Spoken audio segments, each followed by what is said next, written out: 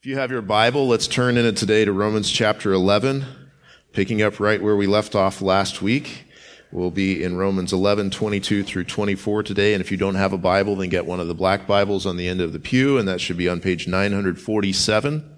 And if you don't have a print copy of the Bible for yourself, then please just take that one. We want you to have God's Word. It's our gift to you.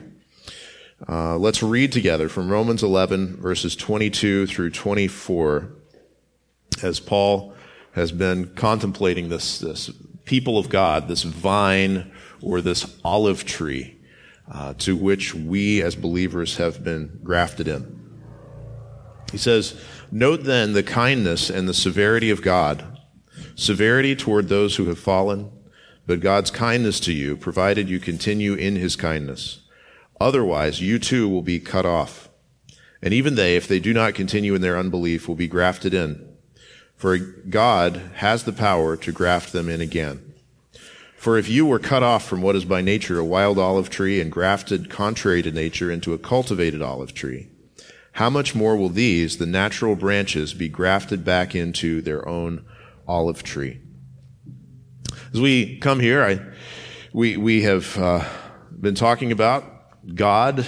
We've been talking about God in relation to his people, the way that God throughout all times has won people for himself. In the passage that we were in last week, the root was represented, which we are pretty sure means Abraham, Isaac, and Jacob, those patriarchs within the people of Israel, who are the root not because they were just the greatest, but because they had faith. They had God-given faith. And then those who have the faith of Abraham are called to come after. But God had built up this people that he had considered an olive tree, the descendants of Abraham, Isaac, and Jacob. Sometimes represented in the Old Testament as a vine, sometimes represented as a vineyard, sometimes represented as an olive tree. And that's the picture that Paul has taken up here. But he's told us here that ultimately being part of the physical descendants of Abraham, Isaac, and Jacob is not ultimately what determines being a part of the people of God. What determines it is having the faith of Abraham, which is faith in the one true God, which is faith in Jesus Christ, who is God who has come in the flesh, God the Son, who is the true Messiah. And he talked about how those who were from among the people of Israel who failed to believe in Jesus as Messiah were cut off from the olive tree. They may have been part of Israel in an outward sense, Israel in terms of the descendants of Abraham, but not in terms of being the true Israel that he spoke of in Romans 9. That they have been cut off, but that we, and I'm talking about myself as a Gentile, and I do know that we have some in this room who are of Jewish heritage, and that's incredible in the ways that it speaks of here, but in another way, it's we got the same thing, guys. We get to be part of the same people of God, having the same relationship with God by being grafted into the same olive tree by faith in the same Savior whose name is Jesus. His name is Jesus, and he speaks about himself in John 15 as the true plant that we need to be a branch of. He says, "I am the vine, you are the branches. Abide in me and you will bear much fruit. Apart from me, you can do nothing." And so that's kind of where we've come, but there was a call right at the end of where we were last week in verse 20 and 21, not to become proud, not to become arrogant, not to say to those who were of the descendants of Abraham, Isaac, and Jacob who have not believed in Jesus to just say, you guys are just dirt now because you didn't believe in Jesus and I believed in Jesus and here I am in your olive tree and nah. That's not how we're supposed to be. He says, don't be arrogant toward the branches. And that's where we pick up today, is that thought of the fact that God has been so kind to us in Christ, and that God has showed such severity toward those who did not believe in Jesus. That ought to point our eyes to a contemplation about God. And just look at this is even before we get to the outline on the back of your bulletin. I feel like we've got kind of an extra point before that, but just from the word note, where it says in verse 22, "Note then the kindness and the severity of God." There's a command there. It's saying, you, Christian, you, reading this Bible, here's something you need to do here. You need to stop for a second and take note of something about God himself. And that's something we always ought to be looking for as we're reading the Bible. Right? The Bible contains instructions that we are to follow. The Bible contains doctrine that we are to believe. The Bible contains history of God's dealing with people throughout the ages. It contains future prophecy, all kinds of things that the Bible contains. But you need to know that the whole thing is about God. And the whole thing is calling you to be about God. And so as we have been talking about, and will, as we go through the rest of this chapter, talk about how hard it is to wrap our minds around what is it that God has decided to do with physical Israel versus spiritual Israel, and what are his plans for the future in terms of Jews and Gentiles and the fullness of each, and what does that mean? We're going to get to this point where all of this sums up. I'm just giving you a little preview in verse 33. Oh, the depth of the riches and the wisdom and the knowledge of God. You hear that? Ultimately, the point is not to be able to win the argument with people who have different understandings of this hard passage. Ultimately, the point is God. And he stops right here and he tells us that, he tells us, note then this thing about God. Note the kindness and the severity of God. And like I say, we ought to always be thinking, what is this passage telling me about God? Well, what it's going to tell us today is that God is both kind and severe. God within himself, in the very holiness, the very nature of who God is, has both kindness and severity. Now, there are some who are out there who only want to talk about God's kindness. And you see this in various places. There can be other errors mixed in with that, because typically if you're only going to focus on one aspect of God to the exclusion of others, then there's probably going to be some other things that come up with that. If you turn on your TV any given day, you can probably find Joel Osteen. And Joel Osteen will be talking about his idea of the kindness of God. And he will be smiling at you the whole time. And then before him, there was Robert Schuller, who would have been talking about the kindness of God. And before him, there was Norman Vincent Peale, who would have just been talking about the kindness of God in terms of the power of positive thinking, and this idea, just focus only on the positive things, and if you bring in the negative, then you're gonna jinx it for yourself. It's kind of the idea. Well, what that's doing is that's presenting a false impression of who God is. Because God is not only someone who has kindness. If we just viewed him in terms of his kindness alone, then you would have this God who's just this big cuddly teddy bear in the sky. And just that he's trying so hard to cuddle everybody. And why won't everybody let him cuddle them? But what's going on here, though, is he says, note the kindness and the severity of God. I should note also, too, that there are those who get kind of an overreaction to the Osteens and the Schulers and others of the kind of the positive thinking branch of teachers out there. They'll overreact and say, well, because I have heard this false teaching that sounds very smiley, therefore I'm going to go all in on the severity of God to the exclusion of the kindness of God. Right? To say, well, I am just going to talk about God's judgment. I am just going to talk about the fact that God hates the sin and the sinner. I'm going to just talk about all of these things about the severity of God, and that's not a right impression of God either, is it? Or else we'd all be doomed, which is something God could have done, but in the character of himself, he has both severity and kindness. And so there's a call here to note this. And sometimes this throws people off. They would think, well, that God can't be good. He can't really be kind if he is also severe. We're going to talk about what those things mean in a second. But Let me just tell you that we already know, just from human experience, from seeing people in the things that they do that are right, we know that kindness and severity can exist within the same person and both be admirable. Think about a soldier who goes overseas and is fighting terrorists on the battlefield. But then he comes home and he hugs his little baby daughter when he gets off the plane. You see the severity on the one hand, but kindness on the other, and we look at that and we see that is good. Or a police officer who would make an early morning raid on a house to arrest a drug lord. But then later that day, maybe he goes and volunteers at a home for special needs adults. And you're not going to look at either one of those things and say that it's bad. They're both good. Or a judge who's in his courtroom, sits there, bangs his gavel, and sentences a criminal to life in prison for a horrific crime. But then later that day, when his grandson lies about whether he washed his hands before dinner, he gives that little boy a second chance and smiles at him. You see, these things can go together, but they go together perfectly, beautifully in the person of God.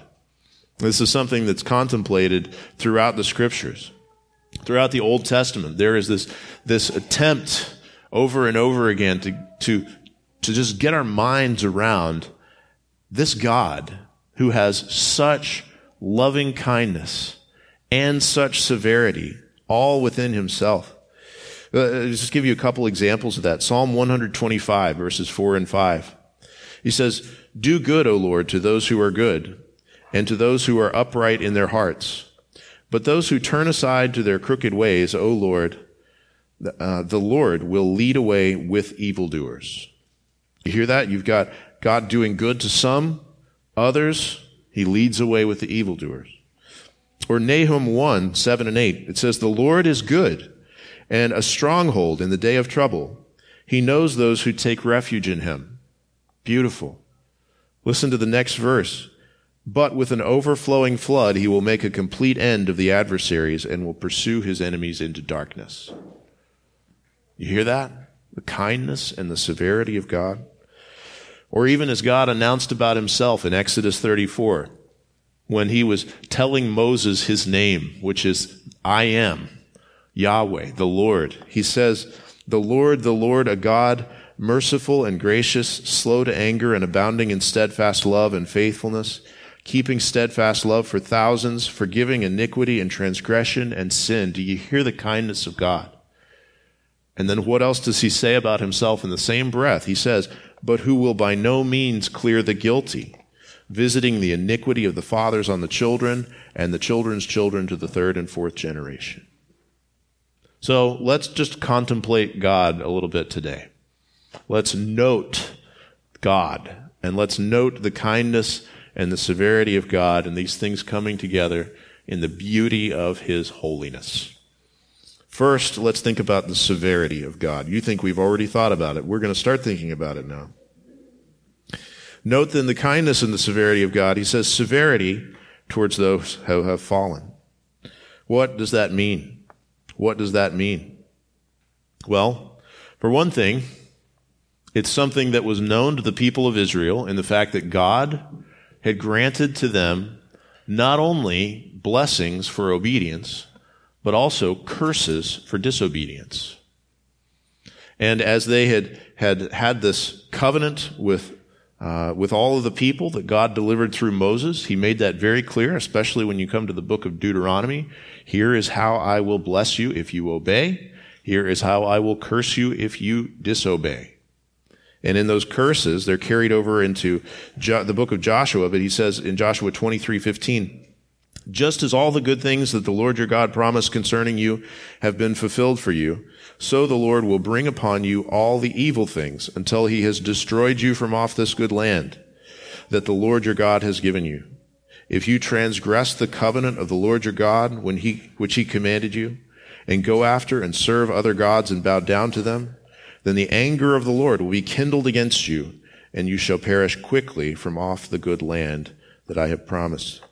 Now, what is that talking about? Well, that's talking about those physical promises to the physical people, the descendants of Abraham, Isaac, and Jacob, And by the way, I say the physical descendants of Abraham, Isaac, and Jacob. You may or may not remember that in the book of Exodus, which we went through a couple years ago, when the people came out from the land of Egypt, it wasn't just them. A bunch of other random people, said a mixed multitude, came up with them. These people who realized, wait a second, the God of Israel is the one that is powerful over the gods of Egypt. I need to be on the side of this people. So God has been bringing people into that olive tree from outside all along. He's always been doing this. But as they had been gathered together as this physical people, this physical group, he said, here's what you need to do. Be holy as I am holy. Do these things, and I will bless you. Disobey these things, and I will curse you.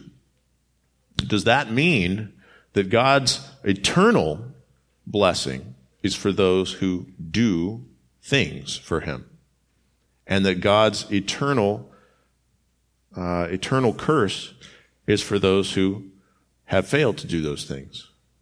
Well, I have good news for you guys. I have bad news and good news, okay? The bad news is that God's eternal curse does come for those who have failed to do good things for him. Bad news is not just that, but that's all of us.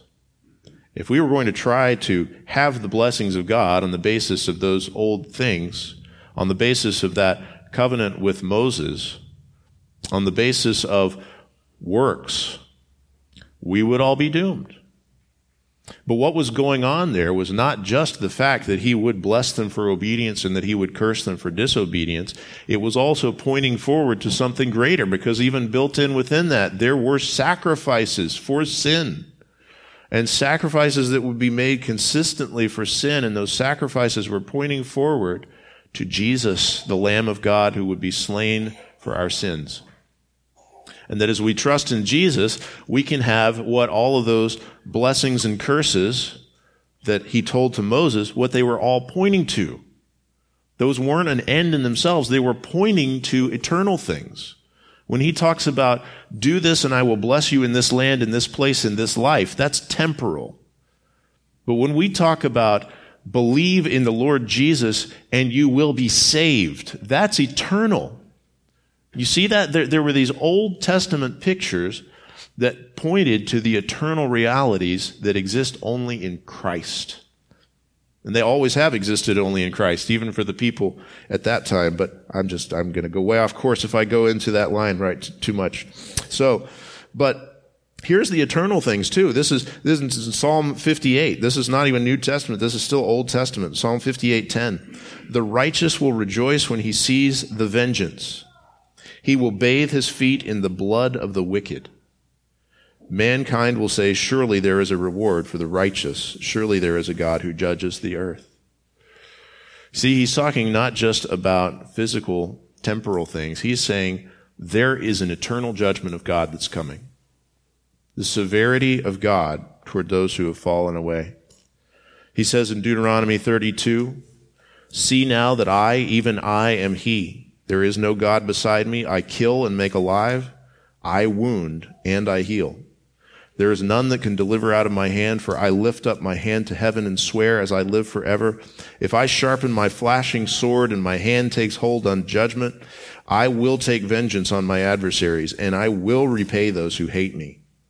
I will make my arrows drunk with blood, and my sword shall devour flesh with the blood of the slain and the captives from the long-haired heads of the enemy. Rejoice with him, O heavens. Bow down to him, all gods. Here's the reason to rejoice, according to Deuteronomy 32:43. For he avenges the blood of his children and takes vengeance on his adversaries. He repays those who hate him and cleanses his people's land. Do you hear this? The severity of God. The severity of God. You need to know that there is a real place called hell. You need to know that every single one of us came into this world as sinners, that the wages of sin, according to Romans 6:23, is death. And therefore, what each and every one of us have come into the world deserving is death and hell forever. We do not come into the world as innocent people deserving the kindness of God. We are by nature sinners, and the only way that anyone can escape the severity of God, that anyone can escape the eternal reality of hell, is by the mercy of God, by the grace that God would give to us freely, not in response to what we've done, but because of what he has done in Jesus Christ. That is always the case. God has this severity that he is right to give. Those who would look at God's severity and say that God's wrong to deal with sinners in this way have a wrong idea of who sinners are and what sin is. If God were to let sin go, he would not be good. If you get a judge on the bench who lets all the criminals go, there's probably still going to be some people who vote for him. But he would not be good. He would not be good. You know, this God, he is good. He is right. His severity is right. Those who hate God always point to that severity and always say that he is not good because of it. Jesus talked about this. He told a parable in Luke 19 where there was a disobedient servant who refused to obey his master in taking care of the master's finances while the master was away on a trip. But here is the complaint against the master that the disobedient servant raises against him. He says in Luke 19:21, "You are a severe man. You take what you did not deposit and reap what you did not sow." You hear that? That's a picture that Jesus gave us of what hatred for God looks like. To look at God and say, how dare you be severe? How dare you? As though God is going to look back and say, sorry, human being, I was wrong. No. What happened to him? He commanded that he be bound and cast out. He experienced that severity that he accused God of being wrong for having. Or Ezekiel 33, verse 17, "Your people say, the way of the Lord is not just, when it is their own way that is not just." You see what's going on here? The severity of God, God punishing sinners, it's not because God is some kind of an evil being who's just trying to get everybody. It's because sin is serious. God's way is just. Man's way is unjust. God is right in all this. Who is it that he says that he is severe toward? He says severity toward those who have fallen. In the context of the passage that we're in context of Romans, he's specifically talking here about those from among the Jewish people who have refused to believe in their God when he came in the flesh to them in the person of Jesus Christ. They had all kinds of advantages. They had the law, they had the word, they had the synagogue worship. They had all kinds of knowledge about God, but then when he came, they looked at him and said, crucify him. And those who continue to reject Christ continue to call out with their brothers from those times. They have fallen away. They have fallen away. And he says there is severity toward those who have fallen away. He says those who were born into that covenant community of Israel but failed to believe in the Messiah who had come, that they were cut off. That's a sobering thing to think about. It just shows you that God's list in heaven, the book of life, doesn't have all the same names on it that the lists on earth do. Even as you read through the genealogies in the Old Testament, read through all of these places in the Old Testament that sometimes we skip over, but you shouldn't. Eat your vegetables when you read your Bible. When you read those names, there's one thing to reflect on. Not all of those names are in the Lamb's Book of Life. The role on earth is not the same as the role in heaven. It's a sobering thing to consider. By the way, that's not just the case for Israel. That's also the case for churches today, but just hold that thought until we get there in the text, because it's coming. It's coming. But we don't just have here a call to note the severity of God. We also have a call to note the kindness of God. So let's do that. The same God who is right to avenge his righteousness, to avenge upon the wicked, to have his arrows drunk with their blood, as it said in one of the passages that we just read. This same God is also a God who is abounding in steadfast love and mercy. Incredible. When he says the kindness of God, what's that talking about? Well, it's talking about that loving kindness, that steadfast love that you see over and over, especially in the Psalms, like Psalm 118:1. Oh, give thanks to the Lord, for he is good, for his steadfast love endures forever. That's what we're called to contemplate here. This covenant love, this giving of the mercy and the riches of his grace. This is the aspect of who God is in his goodness that overflows to us and makes us experience his goodness, makes us experience his grace. Here's the way it's expressed in Titus 3. He says, but when the goodness and loving kindness of God our Savior appeared, that means he's calling Jesus God there, by the way, God our Savior. It says, he saved us not because of works done by us in righteousness, but according to his own mercy, by the washing of regeneration and renewal of the Holy Spirit, whom he poured out on us richly through Jesus Christ our Savior, so that being justified by his grace, we might become heirs according to the hope of eternal life.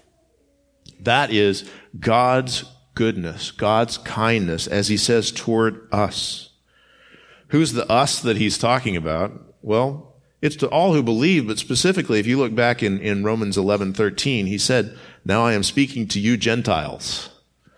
And he's calling us who were not of the heritage of Abraham to rejoice that God would show us such kindness, that Christ would be the Lamb who was slain for peoples from every tribe and tongue and nation, so that he would make us a kingdom and priests, and we would reign forever.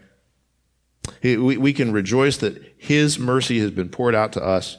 We were outside. He's brought us in by the blood of Christ. He says in Ephesians 2:7, this is just a description of this kindness that he has. He says that he's done this so that in the coming ages he might show us the immeasurable riches of his grace in kindness toward us in Christ Jesus. Thinking about that kindness. We're sinners. Jews are not more sinners than Gentiles. Gentiles are not more sinners than Jews. He made that very clear in the opening 4 chapters of Romans. When God shows his kindness to us in mercy, it is completely undeserved, completely free. It's hard to come up with an analogy of that, but in 1956, January 8th, 1956, on that day there were 5 missionaries who had been preparing for some time in various ways to make contact with an unreached people group in Ecuador named the Huaorani tribe. And they came in, they landed in a float plane on the river beside this tribe. They had flown by before, they had dropped things off, they had made all kinds of signals to try to establish we are kind, we want to come and we want to bless you. But when these 5 missionaries came forward and made contact with this tribe, the first thing that happened is spears through their bodies. All 5 of them were brutally murdered there on the shore of that river by the Huaorani tribesmen. An amazing thing happened after that. This could have gone any number of ways, but one of the missionaries who was killed there was named Jim Elliot, and his wife, Elizabeth Elliot, went back with her children and over time managed not only to make contact with that tribe, but to move there, to live among them, to share the gospel with them, to see some of the very men who had murdered her husband come to faith in Christ. Remember, at this time, there wasn't any judge in that tribe to send somebody to prison for murder. It was just around. And there she is, serving them, showing mercy to them. And they became her brothers in Christ and lifelong friends. What an incredible act of kindness. And I just got to tell you, that act of kindness is so small in relation to God's act of kindness toward us sinners in Christ. The offense of sinning against the holy God, by definition, is infinitely greater than even murder against a man. It is something that could not possibly be dealt with or forgiven with any amount of severity that human beings could ever inflict. But here's what God has done in his kindness is he has sent his own Son. Christ, God the Son, has come in the flesh because we were sinners. And because in himself he had love and grace and mercy. And he went to the cross and he took the severity that we deserve in his death, bearing the full wrath of God the Father on the cross, so that we could then experience his kindness forever and ever. Not on the basis of something that we would do to thank him for that or to make up for what we did, but on the basis of trusting in him, of knowing that he is the Savior, turning to him, knowing that we are the sinners, that change of mind that is called repentance, saying, I was wrong all along, God was right all along, trusting in him for our salvation. What we have in that kindness is it's expressed so beautifully in 1 John 3:1, where it says, see what kind of love the Father has given to us, that we should be called children of God. And so we are. He's made us who were his enemies. He's made us his children. And he's brought us in and he's loved us. So consider that. The kindness and the severity of God, severity toward those who have fallen, but kindness toward us. That's us who believe. He goes on and he expands a little bit about this, and let's think about this. Who it is that this severity is toward, who it is that this kindness is toward. He gives some sobering thoughts here. Verse 22. We're still in the first verse. We'll speed up a little, don't worry. He says, God's kindness to you, provided you continue in his kindness. Otherwise, you too will be cut off. Now, do you hear that? He says here, he's kind of repeating something that he had said a little bit in the previous verse. Do not become proud, but fear. He's saying, consider what happened with Israel. That so many have not believed. So many today are standing cut off from God by their unbelief. So don't become proud. Don't become arrogant. Don't presume to say to yourself, God will just show me the riches of his kindness. That's exactly what it says in Romans 2.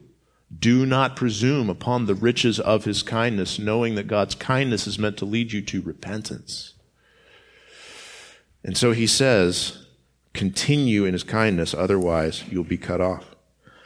What does it mean to continue in his kindness? Does it mean you better do enough good things now? Now that you've been saved by grace, you'd better do enough good works to keep yourself in the kingdom. No, he doesn't say that. He says continue in his kindness. You know what that means? It means a continuation in our ongoing dependence upon God's grace alone to save us, to keep us for all eternity. Now, is that going to affect the way that we live? Of course it's going to affect the way that we live. You can't have a continuation in the realization that my sin killed Jesus and that Jesus saved me even though I was a sinner. You can't keep up in that and your life not be changed. So yeah, it's going to overflow in good works in various ways, but he doesn't say, here's how you continue in the kindness of God by doing enough for him. He says, here is what's going to happen. You are in his kindness provided you continue in his kindness. Stay in that grace.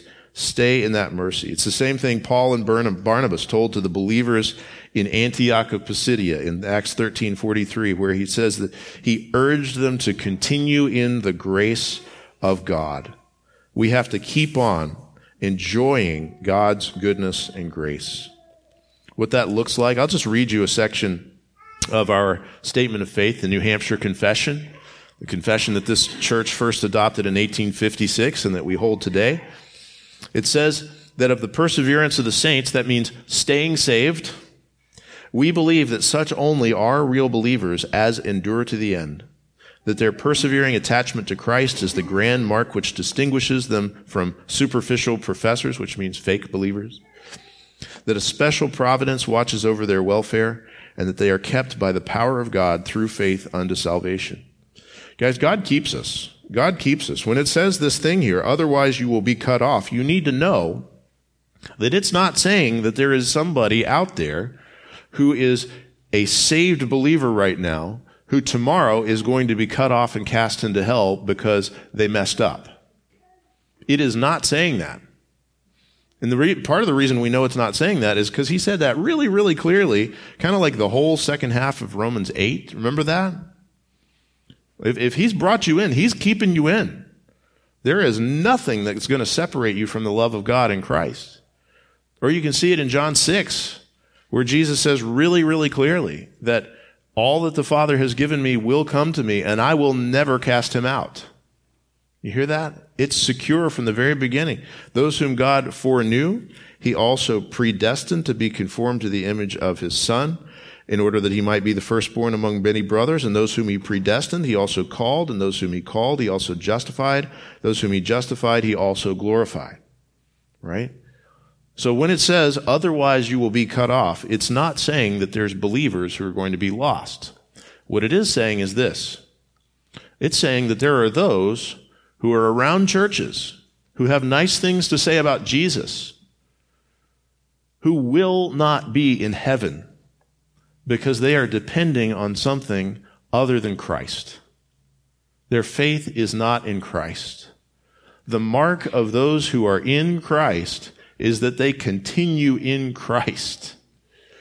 And all who are in Christ are going to stay in his mercy and his grace. That's why it says, I'll just read you 1 Corinthians 15:2. It says, this gospel is the gospel by which you are being saved if you hold fast to the word that I preached to you, unless you believed in vain. Believed in vain would be making a profession of faith, but you're not actually trusting in Christ. Or Hebrews 3:14, if we share in Christ if indeed we hold our original confidence firm to the end. Now, every time we talk about this, there's going to be some portion of the people in the room who are terrified that because they don't feel the same passion that they did on some given day in their past for Christ, that maybe I am not continuing in his kindness. Maybe I am going to be cut off. I have good news for you. Wavering believer, it's Jesus who keeps you. It's not you who keeps you. It is Jesus who keeps you.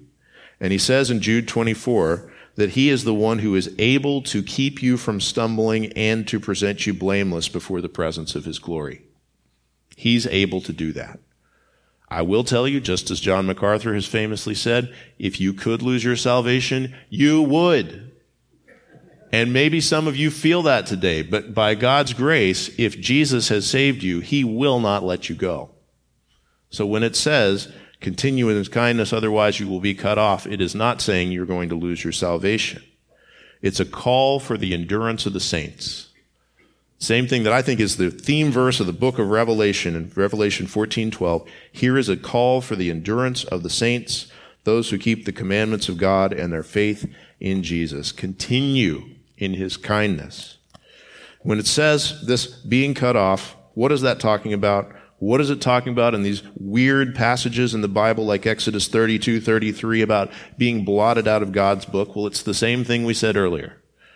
The God's role on earth is not the same as, the role on earth of the people of God is not the same as the role in heaven of the true people of God. If there are people listed in the Old Testament as children of Abraham who today are suffering under the eternal severity of God, you need to know that it's also possible that there are people today who are on the membership roll of First Baptist Church of Mattawan who are not on the roll of the book of life in heaven. That's what this is calling us to examine ourselves about. You could have grown up in church. You could have known all the right things to say. You could have even come in not growing up in church, and yet you see, well, there's something about this place. I'm going to learn the right language. You can get all the right words and actions in front of all the right people. And that's really all we have to go on, and that's all Jesus said we could go on. He said, you shall know them by their fruits, right? That's words and actions. But you can use those fruits. You can make them look a certain way. You can fool the pastor. You can fool the congregation. But you need to know that God knows your heart. If you are not today in the kindness of God, in the grace of Jesus Christ, if you are depending on your goodness, your works, your ability to fool people, or maybe even thinking you can fool God into thinking that you are a good Christian, when in fact your heart is far from Christ, your faith is not in Christ, your faith is in yourself, if that's what that is. Turn to Jesus. He is gracious and merciful, slow to anger, abounding in steadfast love. Repent, believe, and be saved. Otherwise, you too will be cut off. That's what it says. Note the kindness and the severity of God. Stand in awe and fear. Continue in his kindness. Don't go out of the gospel to something else. And then he says, though, that there is eternal kindness to those who don't continue in their unbelief. This is verses 23 and 24. Very similar to some other things that are said in this chapter. It says, even if they, if they do not continue in their unbelief, that's specifically talking about these descendants of Abraham, if they do not continue in their unbelief toward Jesus, that means if they turn and believe in Jesus, they will be grafted in. That means they'll be put back into the olive tree of Israel, put back into the olive tree of the true spiritual Israel, the true people of God that are enrolled in heaven. He says they will be grafted back in, for God has the power to graft them in again.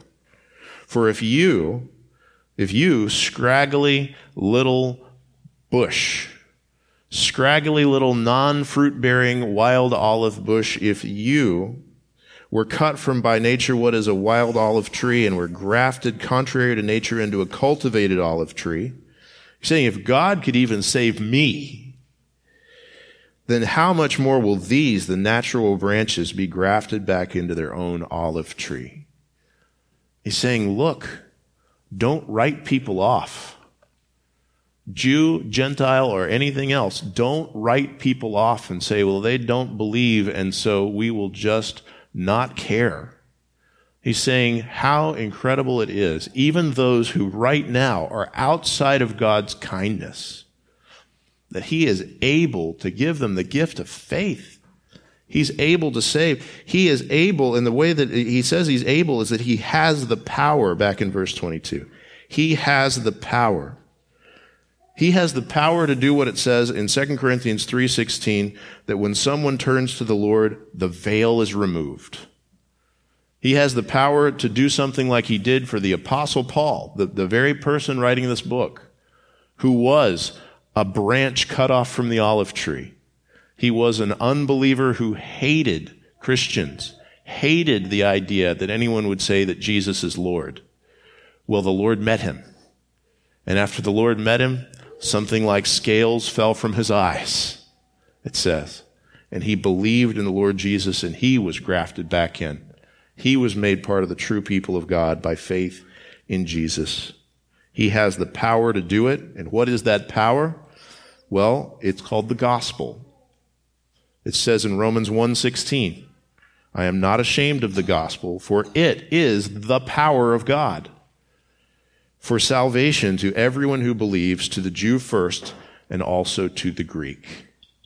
And so we can look at that and we can say, let's bring the power that is the gospel so that God would then use this power to put people into this tree, to bring people from under his severity, to bring them into his kindness by saving them, turning them to Jesus in faith.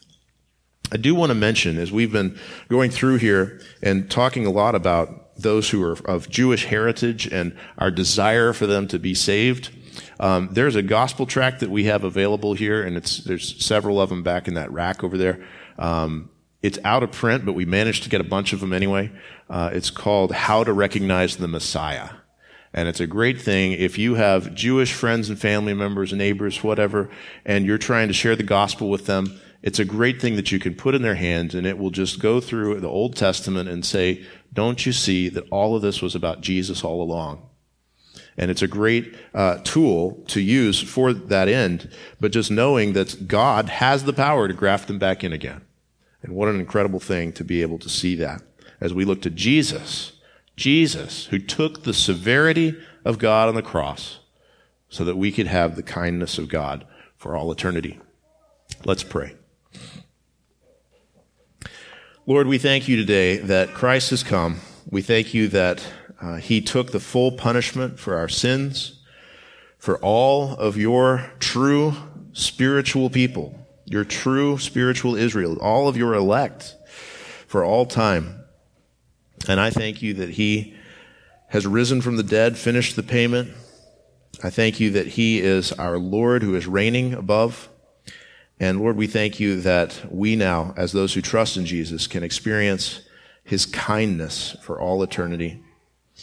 God, I pray that you give us a bit of sobriety about this. I pray that if there are any who are not continuing in the kindness of Christ right now, maybe they're on the church roll, but they're not on the roll of heaven, I pray that you would save them by your grace, to depend not on being on the church roll or on goodness or anything else, but to depend on Christ for their salvation. God, I pray for those who are outside of Christ right now. Lord, this calls us pretty clearly here to pray for your power toward those who are among the descendants of Israel, who you have the power to bring into your olive tree. We pray that you would do that. We pray that you would bring in others as well. Even help us today as we go to share the gospel in Keyport. I pray that you'd bring people in. God, I pray that you, above all, would help us to know you, to note these things about you, to set our minds on you. Help us even as we contemplate the severity and the kindness that you have to adore you, to love you, to hallow your name. And it's in Jesus' name we pray. Amen.